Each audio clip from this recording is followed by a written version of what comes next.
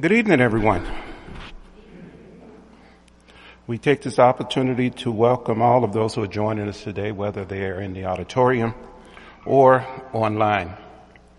Today we will start a series that's entitled The Passion and the Glory.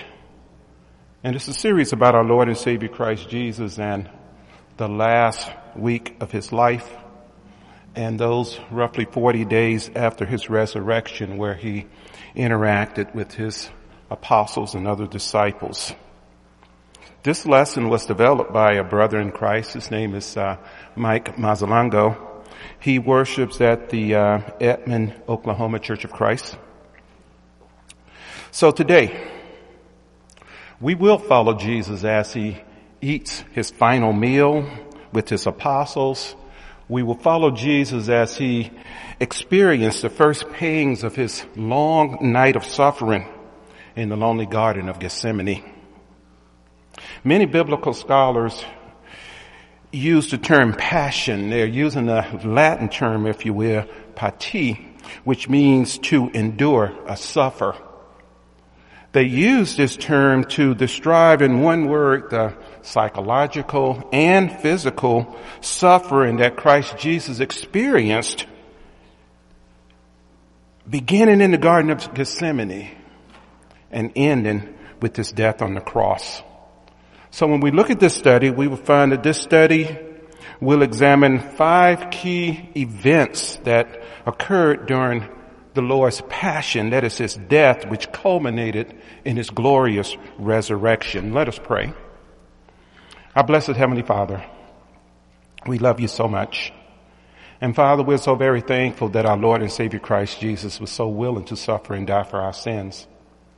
But Heavenly Father, we're thankful that he just didn't come, suffer, and die and was resurrected. But while he was here, Father, he spent his time teaching, and even after his resurrection, he spent his time giving some very good instructions for us to follow. Not just those in the first century, Father, but instructions that would carry on through the remaining of time, howsoever long you allow us to continue in this life, in this existence. Father, we ask that you be with us tonight, Father, that we have an open heart and open mind and willing ears, Father, to hear about our Savior Christ Jesus during those days and that time. Father, thank you for loving us and blessing us. These things we pray and thank you for in Christ Jesus' most holy name. Amen.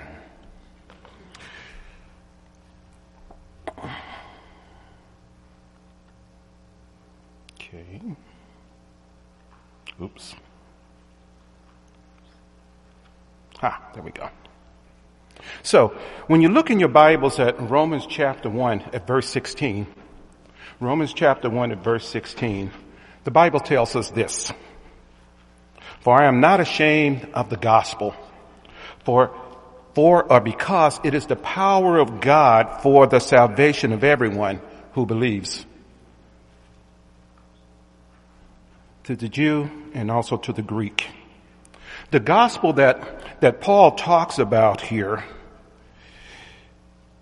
it is a gospel that has the power to save men. This gospel is about Christ Jesus. This gospel is about the passion of his death. This gospel is about the gloriousness of his resurrection. This gospel describes how God took the form of humanity in the person of Jesus Christ. It describes how God lived among men. And it also describes how men were so blinded by their own evil thoughts and hearts that they did 4 things. They plotted to destroy him. They lied in order to convict him. They tortured and humiliated him. They murdered, and then they tried to forget him. And 3 days after his resurrection, 3 days after these horrible events, what we find is Christ Jesus rose from the dead and he left that tomb empty.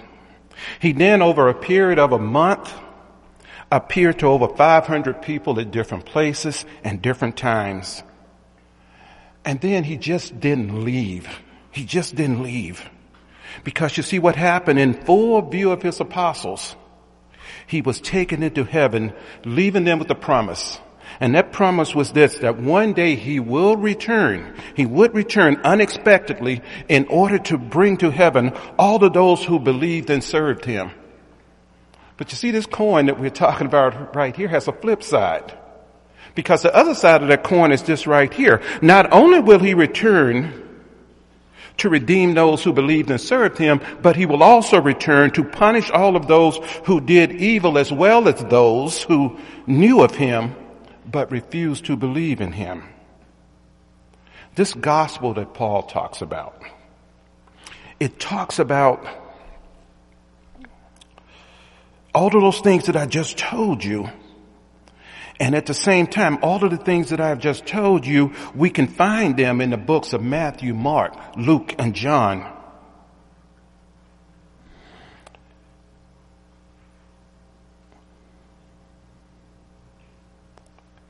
Each writer, when we look there in that gospel, each writer provides, if you will, the same account from his own unique perspective. And these synoptic perspectives, if you will, climax their witness of Jesus' life, his death, his burial, and his resurrection. It's important we realize all four of those. Because sometimes I think we just think about the death, the burial, and the resurrection. But in order for there to be a death, there must be a life.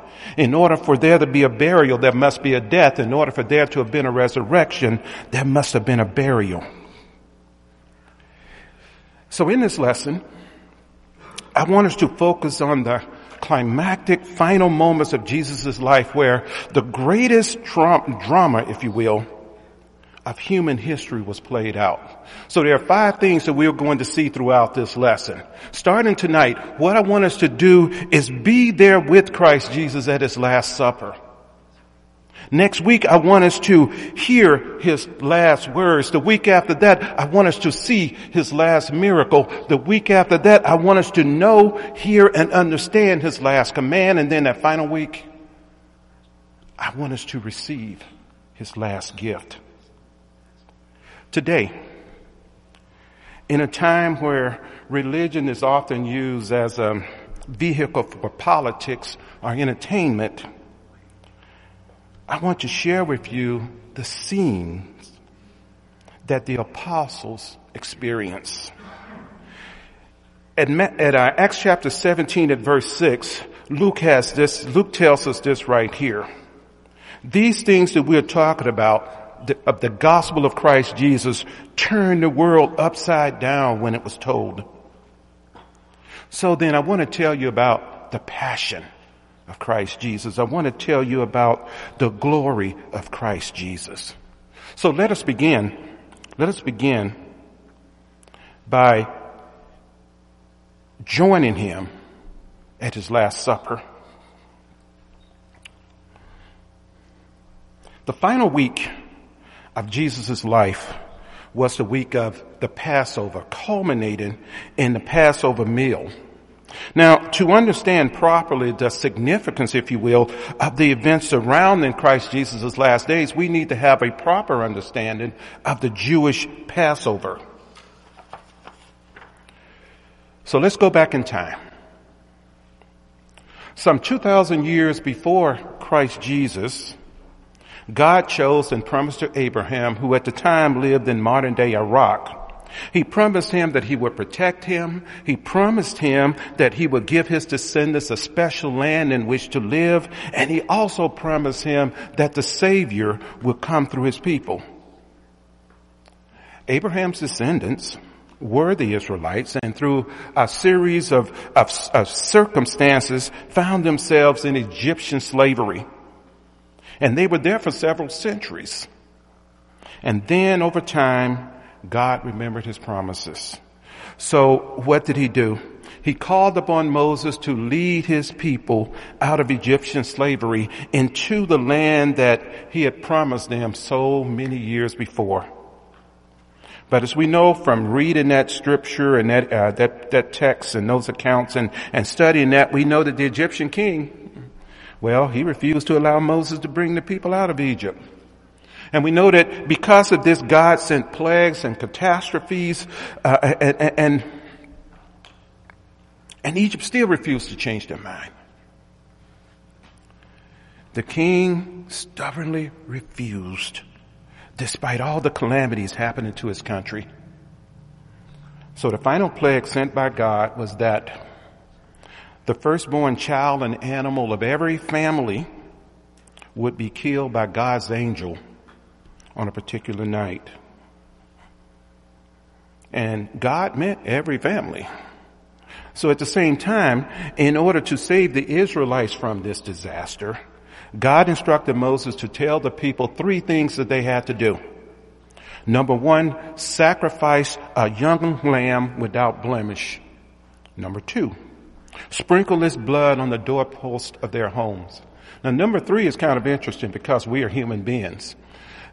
Can you imagine the death that was taking place that night? Can you imagine the sounds that was coming from homes that night? Now, we know what we do when we hear the shooting outside. We like to go over to the window and peek out and see what's going on. They had to be the same. But you see, the other part of that was this. You stay inside.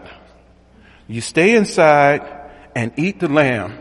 Don't worry about what's going on outside. I got it covered. So the Israelites did this, and when the angel of death came to seek out the firstborn of every household, of course, that angel passed by the house where the blood was on the doorposts. Well, the Egyptians at this time allowed the Israelites to leave. They woke up that morning and discovered a terrible thing that had happened among them. So God instructed Moses to tell the people that from that point forward, in the springtime, they were to keep the Passover meal as a remembrance of their liberation from bondage in Egypt. Now, this occurred between 1500 and 1400 BC. Let's fast forward a bit. 1500 years later, by the time of Christ Jesus, the Passover meal had grown into a week-long festival that included the Passover meal followed by the 7-day Feast of Unleavened Bread. Originally, these were 2 separate feasts in that the Passover sharing of the Passover meal on one day, and then the Feast of Unleavened Bread, which was a separate 7-day event or feast that followed. So by the time of Christ Jesus, these 2 feasts had really merged into one, and writers referred to them as Passover, period.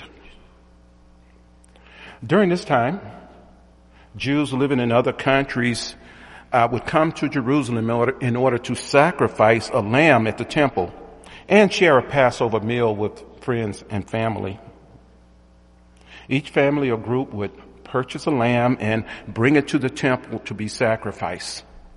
Now, this Passover meal consisted of 4 things: roasted lamb, unleavened bread, bitter herbs such as parsley, cucumbers, and wine. Now, there is a ceremonial significance of the way the wine was consumed. There were 4 cups that was drunk in ceremonial fashion, accompanied by praise, scripture reading, and prayer. Since it was Passover and no leaven was permitted, it seems that the wine was indeed new wine, fruit of the vine, or unfermented wine. Now, this meal had a procedure. And the procedure went like this. The family would gather, and the father or leader would conduct the meal. Everyone would wash their hands, and they had a ritualistic way of washing their hands in terms of how they did that. And then they would have their feet washed if visiting someone's home. The first cup of wine was shared, and they gave a blessing, or they said grace. The father dipped the herbs in the meat and would pronounce a benediction, and then the father would eat, and then the others will eat after he did. And so he will start the eating, if you will. Now, the second cup of wine it's a little bit different here. It was prepared, but it wasn't consumed. Okay? It was prepared, but it wasn't consumed. So after it was prepared, a son would then ask the father to explain the feast, and this would provide an occasion to teach the family the significance of what they were doing, as well as tell the account of the Passover in Jewish history. Now, I'm going to share with you next what those elements represented at that time prior to Christ Jesus' death, burial, and resurrection, okay?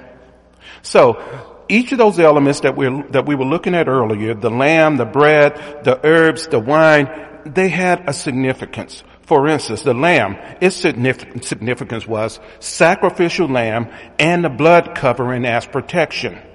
Unleavened bread, purity, holiness of God's people, the rush to leave bondage, no time to allow the dough to rise. Bitter herbs, their difficult experience in Egypt. And the wine, blessing and abundance when they settled in Canaan. After this, they sang Psalms 113 and 114, and then they drank the second cup of wine with prayer and with thanksgiving. Now, at this point, the father would wash his hands and take 2 portions of bread. One piece he would eat along with the meat and salad, and the others would do the same until the father would eat the last piece of the lamb, and this would signify the end of the meal.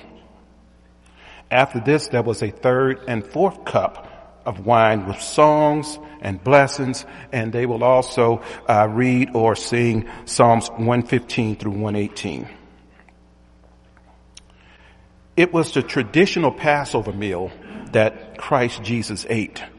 And it was this meal that the Lord sent Peter and John to prepare for himself and the other apostles, as we read in Luke 22, verses 7 through 13. This particular Passover meal was to be special. Why is that?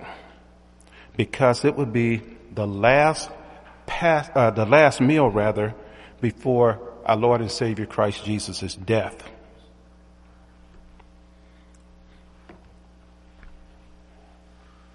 So, John and Peter, they prepared the room. The meal is set at a private upper room, furnished with a low table, like you see on the slide here, in a U shape, which with cushions surrounding it, where the guests would recline. Now, in those days, the host in this particular event, John was the host, had the first place on the left so that he could see to the needs of the leader or honored guests who sat next to him.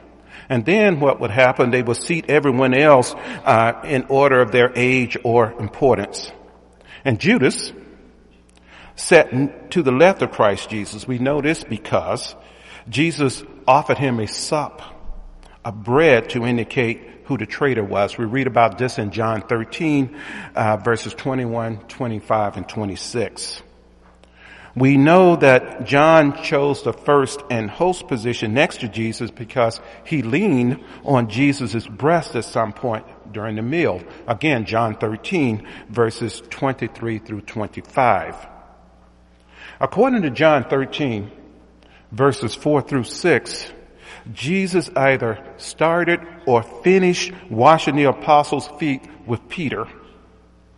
So either way, Peter was in the last place to the right, as you see on the slide. Now, the owner of the house had left a basin of water and a towel in order to allow the guests who had traveled on foot to wash their feet before they entered the house so that they can eat. They prepared the table by laying out the roasted lamb and other sacrificial meats, the bitter herbs, unleavened bread, as well as the wine with the cups for the blessing. So at this point, Jesus and his apostles have arrived for the Passover meal. Luke records that, and we're going to be going to Luke chapter 22, verse 24 in a minute. Luke records that there was a dispute among them concerning who was to be regarded as the greatest. So starting at verse 24 of Luke 22, the Bible reads, And there arose also a dispute among them as to which one of them was regarded to be the greatest. And he said to them, the kings of the Gentiles lord it over them, and those who have authority over them are called benefactors. Verse 26.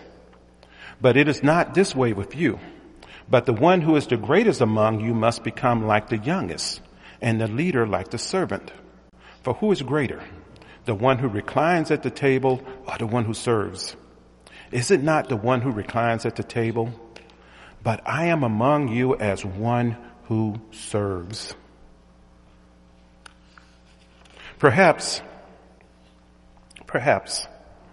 John and Judas, having taken the places closest to Christ Jesus at the table, caused some of the other apostles to become jealous. So, as we read in the text, an argument began. And as Jesus says in the text, Jesus tells them that in the kingdom, the youngest is the greatest, and the one who served was the most important. At John chapter 13, at verses 2 through 5, what we have described here is how our Lord and Savior Christ Jesus underscores the lesson by rising from his honored position at the head of the supper table and taking the basin and towel and proceeded to wash all of the apostles' feet. And as Tony alluded to, I think it was about 3 weeks ago, usually a slave was present at feasts, and this service was done by him as a gesture, if you will, of hospitality by the host. So what we find happening here, though, is each apostle had entered the house, saw the basin, they knew what it was for, but did not wash their feet. Neither did they say anything or pass it along to any of the other apostles, and they were probably thinking that this task was for slaves, not for those who were interested in position. So after the foot washing, the Passover meal continued in the usual manner, with Jesus serving as leader and distributing the food. Now, all four gospel writers give us their synoptic account of this. So all four gospel writers indicate that while they ate, Jesus revealed to them that there was a traitor among them. We see this in Matthew 26 and verse 21. And it stands to reason. They were mortified. They were mortified and began to question themselves and Jesus as to whom it might be. Now, the synoptic account break down like this. In Mark chapter 14, verses 18 through 31, tells us when Jesus said this, they all asked him, saying, "Surely not I." And Jesus answered, "It is one of the 12. In Luke's synoptic view, at Luke 22 and verse 23, it says that they also discussed among themselves which one of them it might be who was going to do this thing. Matthew chapter 26 verse 2, in his synoptic view, records that when Judas asked the question, "Surely it is not I, Rabbi," Jesus answered him, "You have said it yourself." Now, down south, we got a way of saying things. We have the cute little ways we saying things. We're trying to get something over. So in the Hebrew way of speaking, when he said this, it was like saying, what you say is what you are. So Judas, what you just said is on you, bro. So it is left up to John, however, who is seated next to Jesus, to describe what happened at this point. So at John chapter 13, verses 21 through 30. John chapter 13, verses 21 through 30. The Bible reads, "When Jesus had said this, he became troubled in spirit and testified and said, 'Truly, truly, I say to you, that one of you will betray me.' The disciples began looking at each other at a loss to know of which one he was speaking." Verse 23. There was reclining on Jesus' bosom one of his disciples whom Jesus loved. So Simon Peter, who was sitting across from John, gestured to him and said to him, "Tell us who it is of whom he is speaking." And he, John, leaning back thus on Jesus' bosom, said to him, Lord, is it I? Lord, who is it? Verse 26, Jesus then answered, that is the one for whom I shall dip the morsel and give it to him. So when he had dipped the morsel, he took and gave it to Judas, the son of Simon Iscariot. After the morsel, Satan then entered into him. Therefore Jesus said to him, what you do, do quickly.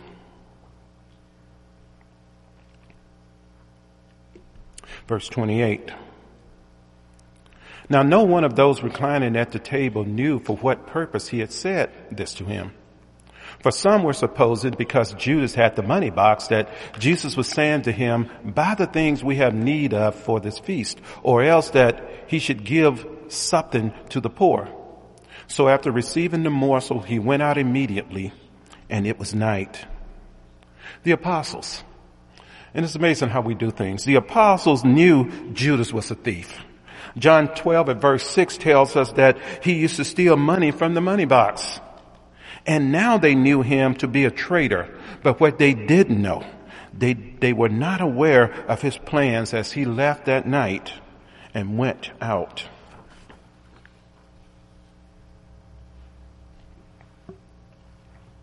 In a minute, we're going to Matthew chapter 26, verse 26. Matthew 26 at verse 26. So at this particular point of the meal with Christ Jesus and his apostles, there remains only a piece of unleavened bread to be eaten and the final cup of blessing, for which he offered a prayer of thanksgiving in remembrance of the freedom God gave the Israelites from Egyptian bondage many years before. Earlier, I gave you the significance of those emblems prior to Christ Jesus' life, death, burial, and resurrection. What's going to happen here is we're going to see how the focus changes on these emblems from the past to the future. Matthew 26 at verse 26, the Bible reads, while they were eating, Jesus took some bread, and after a blessing, he broke it and gave it to the disciples and said, take, eat, this is my body. And when he had taken the cup and given thanks, he gave it to them, saying, drink from it, all of you. Verse 28, for this is my blood of the covenant, which is poured out for many for forgiveness of sin.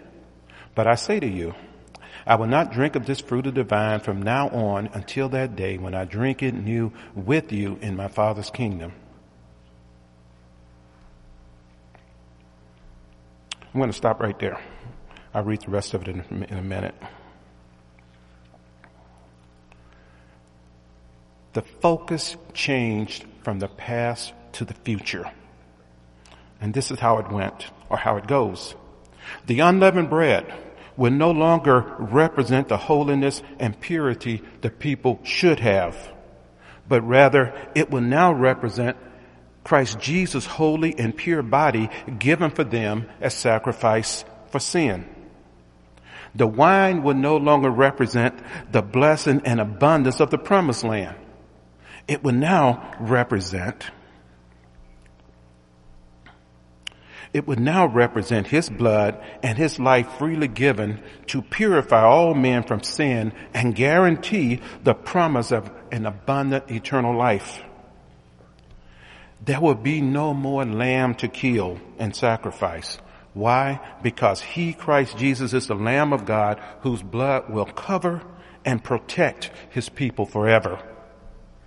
There will no longer be bitter herbs as a memory of suffering. Why? Because the memory of his suffering will be eclipsed by the glory of his resurrection from the dead.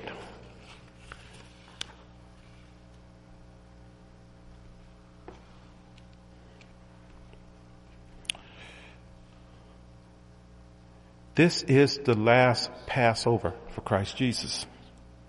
It will also be the last Passover for his apostles.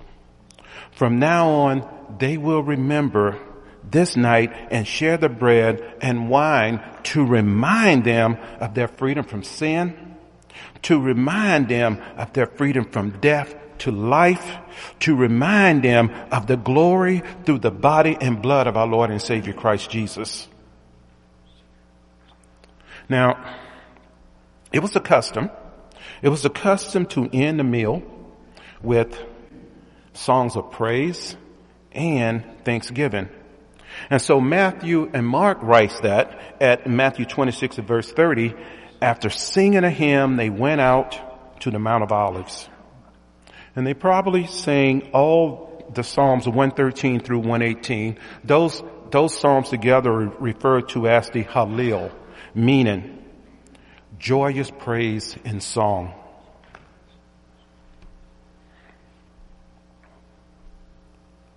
The lamb of the Passover has been sacrificed and eaten. But now, as Jesus and the apostles left the solitude of the upper room, the true Lamb of God, Christ Jesus, was being prepared for sacrifice. After the supper, the writers each describe how Jesus prepared the apostles for what was to come, telling them plainly that very soon he would be tortured and he would be killed, and they would all run away. Now, Matthew and Mark write that the apostles insist that they were ready to die with Jesus. And Peter says he would never deny him. Jesus responds by telling him that even before the cock crows, he will deny him 3 times. Luke tells us that Jesus prayed for Peter at this point for 2 reasons: so that Satan would not overpower him, and so that Peter would have the strength to encourage others. Luke says that in a panic, the apostles took 2 swords with them.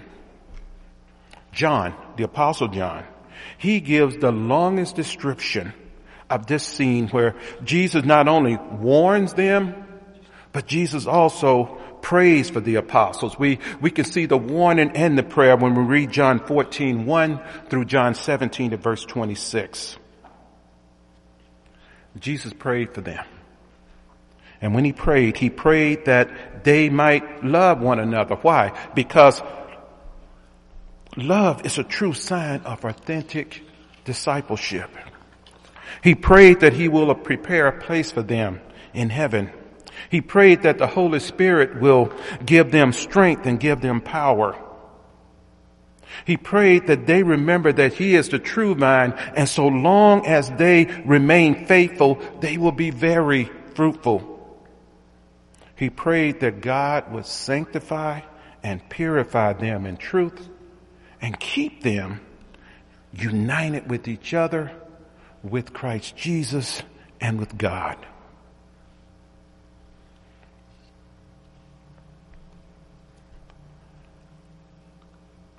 Okay. After this, they make their way to the Garden of Olives. And they bring with them their swords. Now, the Mount of Olives was outside the city, and it was a place that was frequented by those who wished to be in solitude and prayer. And the 11 followed him right up to the edge of the garden, and once they got there, Christ Jesus brings Peter, James, and John further into the garden with him. And he had a simple request for them. He asked them to pray not for him, but with him, because he was becoming sad and heavy with pain. Looking at the synoptic perspectives again, Matthew and Mark describe how Jesus wrestled in prayer, asking God to take away the cup of violence he faced. And 3 times he returns to the apostles, and he comes to them for encouragement and prayer support. And 3 times he finds them asleep, heavy with fear and sorrow. Luke 22 verses 43 and 44 says that he was in such agony, his sweat became like great drops of blood. and an angel came to strengthen him. And Danny kind of hit on this Sunday. The angel did not come to give him more muscles. The angel strengthened him spiritually. In a moment, we'll be in Matthew 26 and verse 42. So in the end, the battle to bring his human will under complete control of the Heavenly Father is won as Jesus accepts the cross with the words that we see there. He went away again a second time and prayed, saying, "My Father, if this cannot pass away unless I drink it, your will be done." After returning to the 11 at the edge of the garden, they hear the sound of the crowd and the clanging swords, and they see the light of torches in the night. Judas, he has agreed to identify Christ Jesus to the crowd by greeting him with a kiss. John 18 at verse 3 says that he has Roman soldiers, guards from the temple of the priests and the Pharisees with him. Jesus receives the kiss, and he tells them to leave the apostles alone.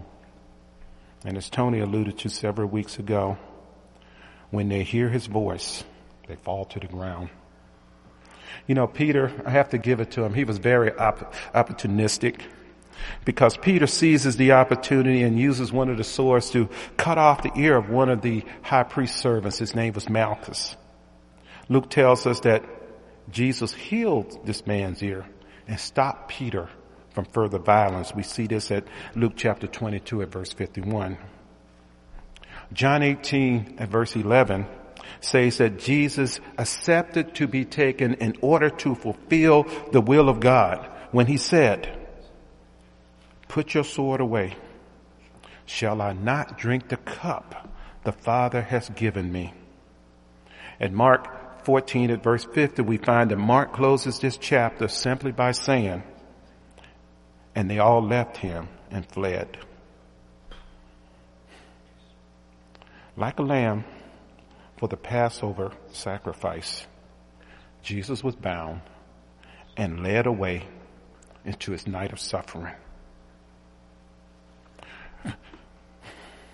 Brethren, tonight we have started down the road of Christ Jesus' passion and glory, his death and his resurrection. Tonight we have joined him at his Last Supper. Thank you for joining us tonight. And I ask that you join us next week as we hear Christ Jesus' last words before he gave up his life on his cross for mankind, and more specifically for us because of sin.